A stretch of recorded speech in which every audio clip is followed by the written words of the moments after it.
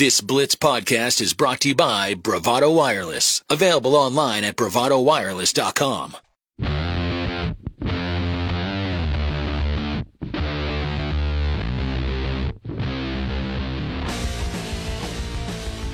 The Blitz 1170 stream is brought to you by Duck Creek Casino, your hometown casino.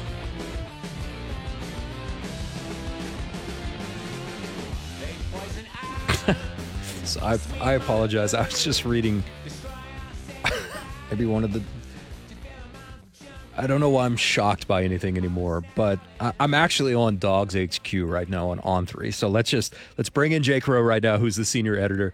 Jake, I was laughing because I guess I had missed this when I was scrolling through earlier, but the story about Eric Ainge calling Stetson Bennett a punk on his radio show, it reeks so much of something that we went through just over the border here in Arkansas with a baseball player last year where a radio show host lost his mind on one of the better players on the team. I'm like, why do we do stupid stuff like this all the time? Why do we feel the need to just drag kids through the mud when you don't really know them personally or anything else at all? It's just so dumb. And not only that, I mean... You choose that moment to call him that after what we just witnessed, what he did in the fourth quarter and the season that he's had in general. I don't know why we feel the need to be the look at me type people as radio show hosts, but I guess I'll put Eric Ainge in that category now as well. Yeah, I mean, here's the way I think about it. So Eric Ainge was a starting quarterback for an SEC, prominent SEC program, a program that was then in much better shape and held in much higher regard than it is right now.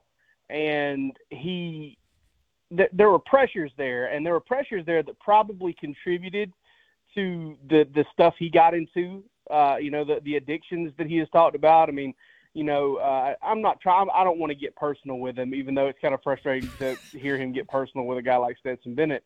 But he's 10 years older, and he went through all those pressures and all those things. And the only thing you can think of as a full-grown adult is to call a kid a punk because he's got a good story and people talk about him a lot. Like I don't get it. I mean, I understand like wanting Georgia to lose. I understand like having Stetson Bennett fatigue. I don't understand like personally insulting the kid. And not only that, but for somebody to have kind of gone through what he went through, Eric Ainge, as far as beating addiction and kind of a close call with the law there and stuff. If you read up on him, you'll understand it.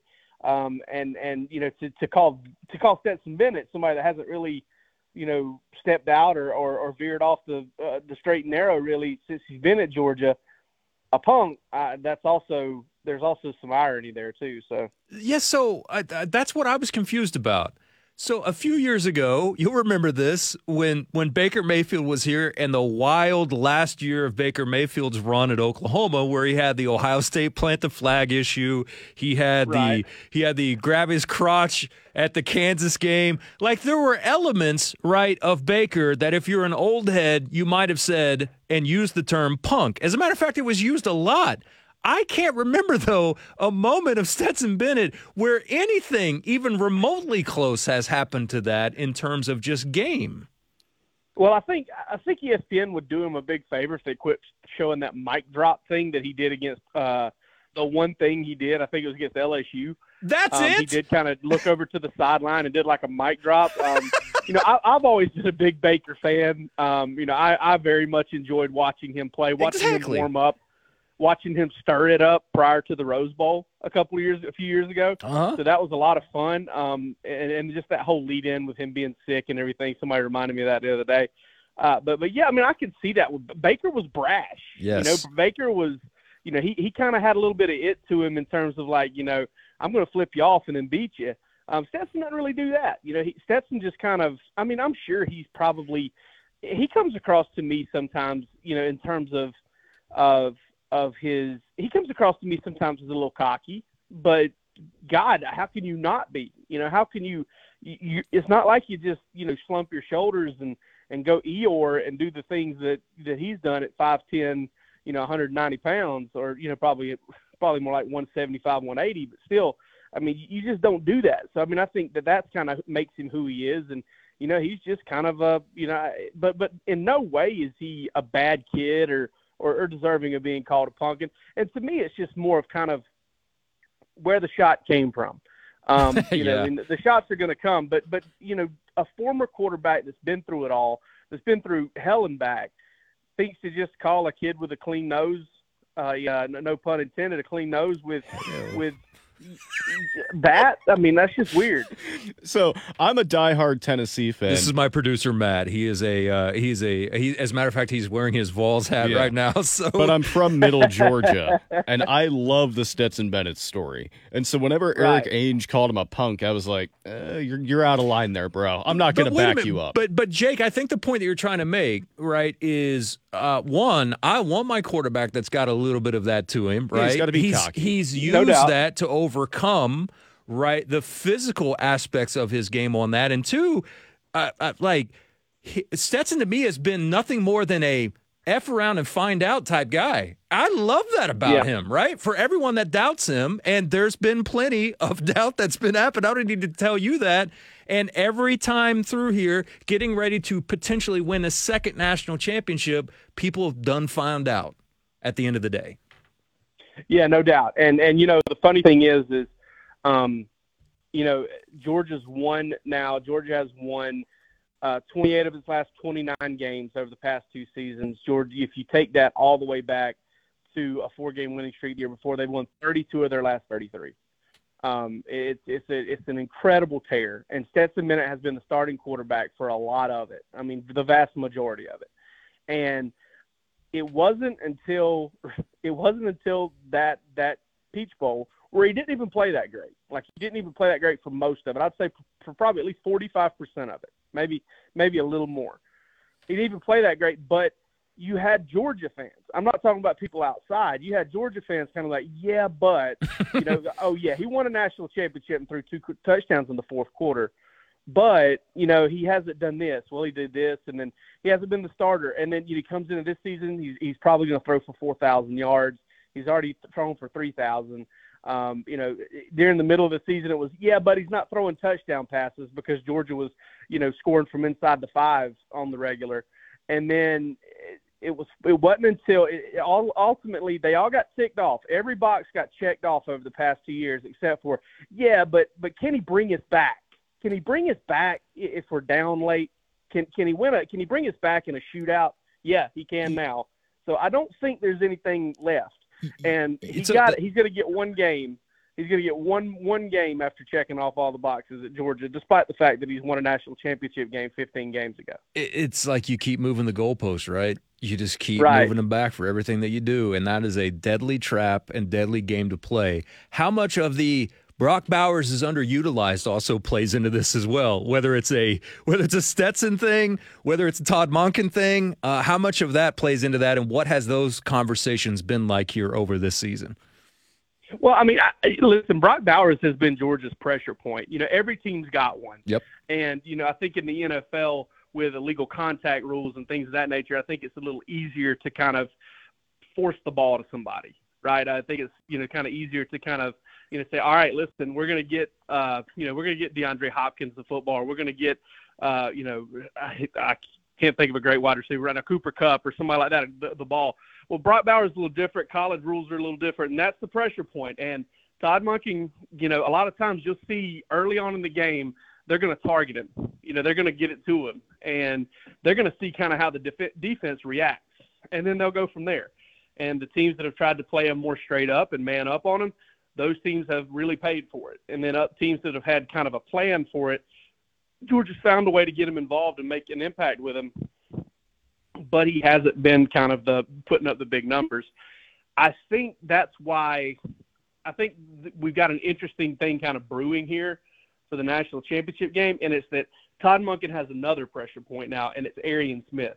Because Arian Smith, listen, man, we wrote about this kid for a couple of years now. He stayed hurt, and this is a 10-100 meters guy. He has stayed hurt. He's suffered a broken leg. He's had an ankle procedure. He's had 2 knee procedures.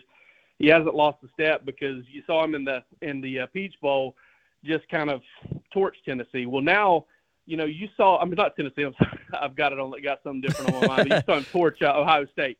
Well, you saw there late in the game on the long pass to Kearis Jackson. Ohio State was overplaying Arian Smith on that play. They were officially at that point worried that he was just going to torch him, and he did actually beat his man, but there was safety help over the top. And when that happened, Kearis Jackson was open 35 yards, to set up the game-winning touchdown.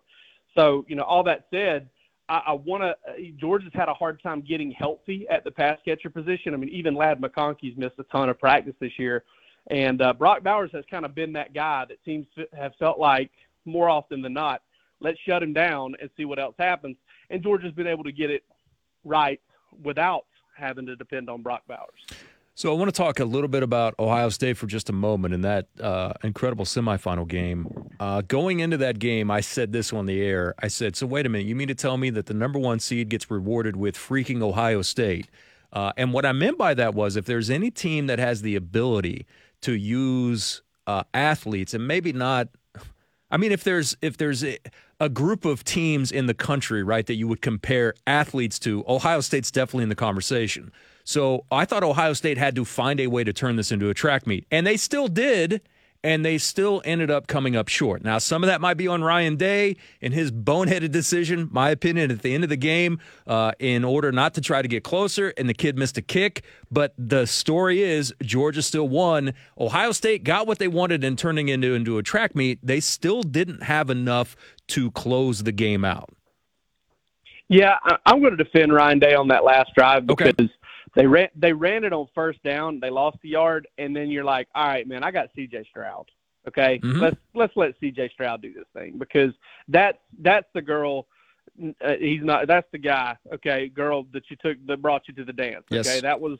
That's who you went with, and I'm with him on that. They got two of the best reps of Keely Ringo. In crunch time that you'll see. I mean, he was in tight coverage twice. They tried to go at him twice. One was almost a pick, and the other one was a throwaway. But I mean, I knew going into that game, it wasn't necessarily the team Georgia was playing; it was the circumstance. And if you want to play an extremely talented football team, which you're going to play this time of year, mind you, if you're going to play one, you definitely don't want to play one that is pissed off and simultaneously, it just fell on the top of its head from a 40-foot drop and got up without an injury and is ready to go, And that was one of the things that I thought that Ohio State kind of had two things working for it. It had a new lease on life, and it was pissed off at the same time. And that's a dangerous combination. They went out there, they let it all hang out. They got a few breaks early in the game. Georgia forces a fumble and runs it out of bounds or shoots it out of bounds. And Georgia throws one right to them. Stetson does. Georgia kind of shot itself in the foot there early. Ohio State took every advantage. And then, I think kind of late, I think Ohio State ran out of gas a little bit, especially on the defensive end. They just couldn't get the stops they were getting in the third quarter. And, it went the way it did. But I was super impressed with C.J. Stroud. I think that I'm a Heisman voter, and, I'm ashamed to admit I didn't have him on either Heisman ballot either year. And I'm ashamed to admit that because I think I got that wrong. He's a fantastic football player, and I should have had him on there because he's up there with one of the best quarterbacks I've ever seen in person. And I've seen Baker.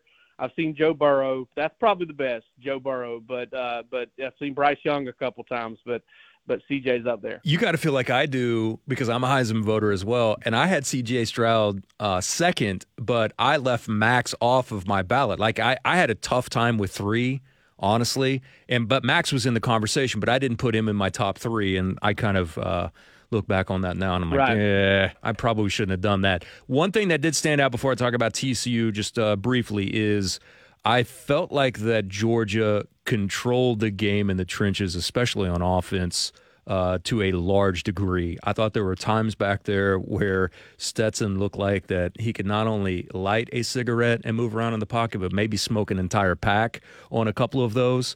I thought that they used their physical prowess enough and control that game in the trenches to kind of set that tone for them offensively. And even when they started running the football a little bit more to get themselves back in the game and tie it up at a time, I just felt like that was an area where you could tell that Ohio State was a little overmatched trying to go up against that offensive line from Georgia. Yeah, a little bit. And I think eventually they started – I think one of the reasons you saw the fourth quarter happen the way it did was because Georgia executed kind of poorly in the third quarter when Ohio State tried to come up and stop that run. Because you're right, it's really weird. It's a kind of a culture thing at Georgia. It's a Kirby Smart thing. They've done it several times. They've done it when they've been elite at running back, and they've done it when they're just good at running back, which is now. Is sometimes when they fall behind early in a game, they'll just say, all right, we're going to run our way back into it. And they did. And that was what was kind of crazy about the way they got back into that game after they were down 21-7. But, yeah, Georgia's good up front. I mean, I had a stat this morning. Georgia has a chance to become the first team in the 15-game era, in the college football playoff era, to finish the season with fewer than 10 sacks, with single-digit sacks.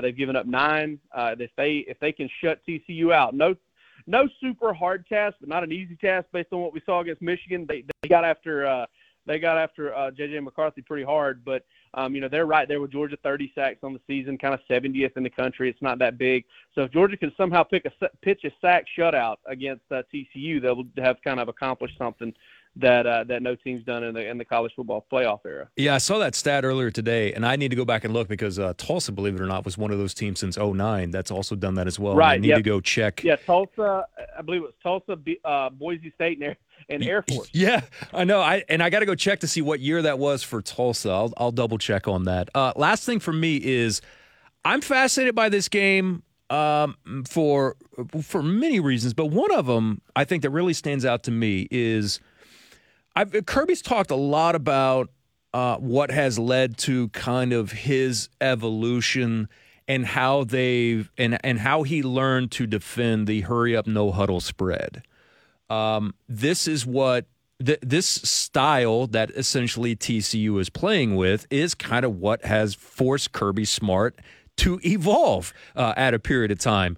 And I can't wait to see how they end up matching up with each other because I keep hearing the same thing from coaches and also from guys that cover teams that play against TCU. And it's, we underestimated them a little bit in a way in terms of size and of speed and of strength.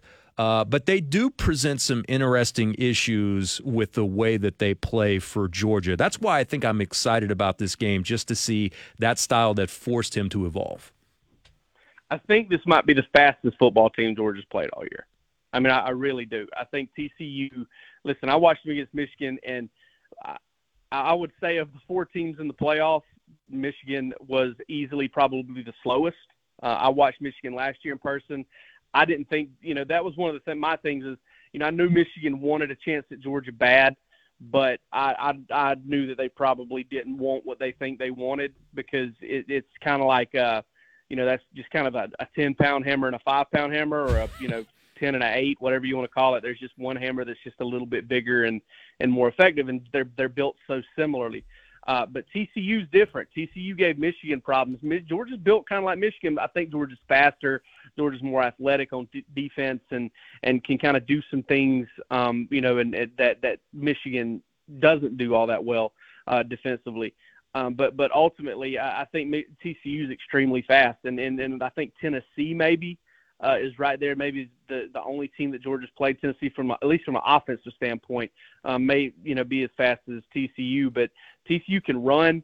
They play together. Sonny Dykes, man, I'm telling you, the dude looks like an owl. And I think like there's just some DNA, there's some bird of prey DNA in that man or something because the way he's just come in there and just attacked everything. I love the guy. I really do. I can't wait to talk to him on Wednesday when we get to LA. You'll love him. He's great. I can't wait. Yeah. It's Mike Leach, rest in peace, was one of the coaches that I hadn't ever had a chance to kind of stand in front of, hold a recorder, and just see if I could get something out of him. He's not going to be the same way, but I can't wait to just see what Sonny Dykes has to say about this game, and it's going to be a lot of fun. I really think so. I mean, I think even if Georgia comes out there and wins 21 points or 24 or 17, or if it's a 3-point game, I think it's going to be as exciting as all get out because, if Georgia jumps up, 17-0, 20-0, I expect TCU to have some fireworks. They're going to have haymakers to throw until they collapse on the turf because that's just the way they're put together. And I respect it. I've watched it all year long. The Hypnotoads, just cried laughing at that stuff. It's amazing. It's fun. And I'm really glad to see TCU in a game like this. Jake, I appreciate it, man. Great stuff. Keep up the great work, and I'll make sure to check out all of your stuff leading up to the game and then post as well there at DawgsHQ, part of On3. Great to have you on, man. I really thank you for your time and what I know is a busy week. Hey, if there's anybody who has extensive experience in Southern California with fish taco spots, hit me up on Twitter. At Jake M. Rowe. I want fish tacos. I want to probably eat fish tacos like 6 straight meals. How far are you willing to drive is the question. Well, we're flying into San Diego tomorrow. So okay. I'm coming straight up the coast. I'm Oceanside, La Jolla, all that stuff. San Juan Capistrano, going to go everywhere. So I'll eat fish tacos. Okay. All right. So if you're flying in to San Diego, here's what I suggest. When you go up the 5, okay, and you get, because you're not quite to Oceanside yet. When you're at Carlsbad, there is a joint at Carlsbad that has some great fish tacos, and I can't think of it right now, but there's not a ton of them that are right there. But man, it's right next to, if you find the old part of downtown of Carlsbad, it is right catty-cornered right there on the beach. You can't miss it. Big public spot, but I'm telling you, that joint made my toes curl the last time that I had fish tacos right there. It was pretty sweet. Awesome. Can't wait, man. Thanks for the rec. Yeah, man. Appreciate it. Have fun. All right, that's Jake Rowe. I don't know if it's harbor fish. I don't know. See, I looked up. I'd have to see a picture of it because it is literally like a stone building with a panoramic view, and it's right there off of downtown in Carlsbad. I'm sure he'll find some good fish tacos. They're everywhere out there too. They just are. I don't blame him. It's kind of hard to get a good fish taco in Athens. I wish I could remember what beach that was because I really don't feel. I just know that it's off of downtown. Yeah. By the way, I'm not knocking Athens' food scene. It's elite, but never really tried to find. Actually, I don't know. Taqueria Tsunami's pretty good.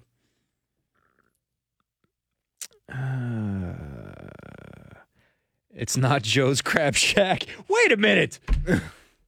Carlsbad has a Joe's Crab Shack? That just doesn't seem right. Dude, it's the same way that Fort Walton Beach, Florida has a Joe's Crab Shack. You're like, what are we doing here? Come on. And then it's packed, and you're like, what are we doing? And listen, Why? Yes, I'm sorry, but if you can see the ocean from your Joe's Crab Shack, shame on you. Shame on you. Agreed. What are you doing? Agreed. I'm kind of blown away by that right now. Joe's Crab Shack. Get out of here. Not in Carlsbad. Man, that was a fun trip. We flew in with a Roughnecks, Matt. Let me take that back. We flew to Arizona, then we're on a bus from Scottsdale and bussed to San Diego. And trying to think of where did we stay? It wasn't actually in Carlsbad, but it was somewhere close to that. And we were there for 3 days. And I'm like, all right, here's the rental car. Here's the keys. Have at it. It was a fun trip. It was good, really fun. Good little vacation. But I was still technically working. But you were also eating fish tacos and going to the beach. Yes, I absolutely was. All right, it's 2:35. Let's take a timeout.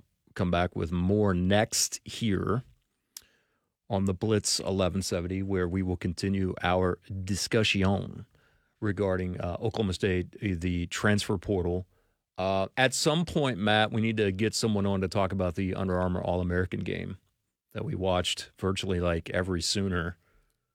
like playing that bad boy yesterday. Yeah, I was thinking about maybe reaching out to Chris Hummer because I know he was out there. And yeah, we'll talk to Hummer. No problem with that whatsoever. All right, I'll hit him up. I'm sure he'll gladly come on. Always does. Good stuff. All right, it's 2:35. Take a time out. We'll come back with more next here on the Blitz 1170. Remember, you can text the word chili to 79640. That's a separate number than our text line. Chili 79640 for your chance to win tickets to Friday and Saturday night over at the Lucas Oil Chili Bowl Nationals, presented by General Tire. With that, 2 seats Friday and Saturday night, VIP passes to the pit for 2 people, infield race experience, ride inside the pace truck, and pictures in good old Victory Lane for one of the most awesome weekends that you will find. Chili Bowl weekend and Chili Bowl Saturday nights and Friday nights here in the city of Tulsa, all from the Blitz 1170 and our good friends, General Tire and the Chili Bowl. Thank you for listening to this exclusive Blitz 1170 podcast from Bravado Wireless.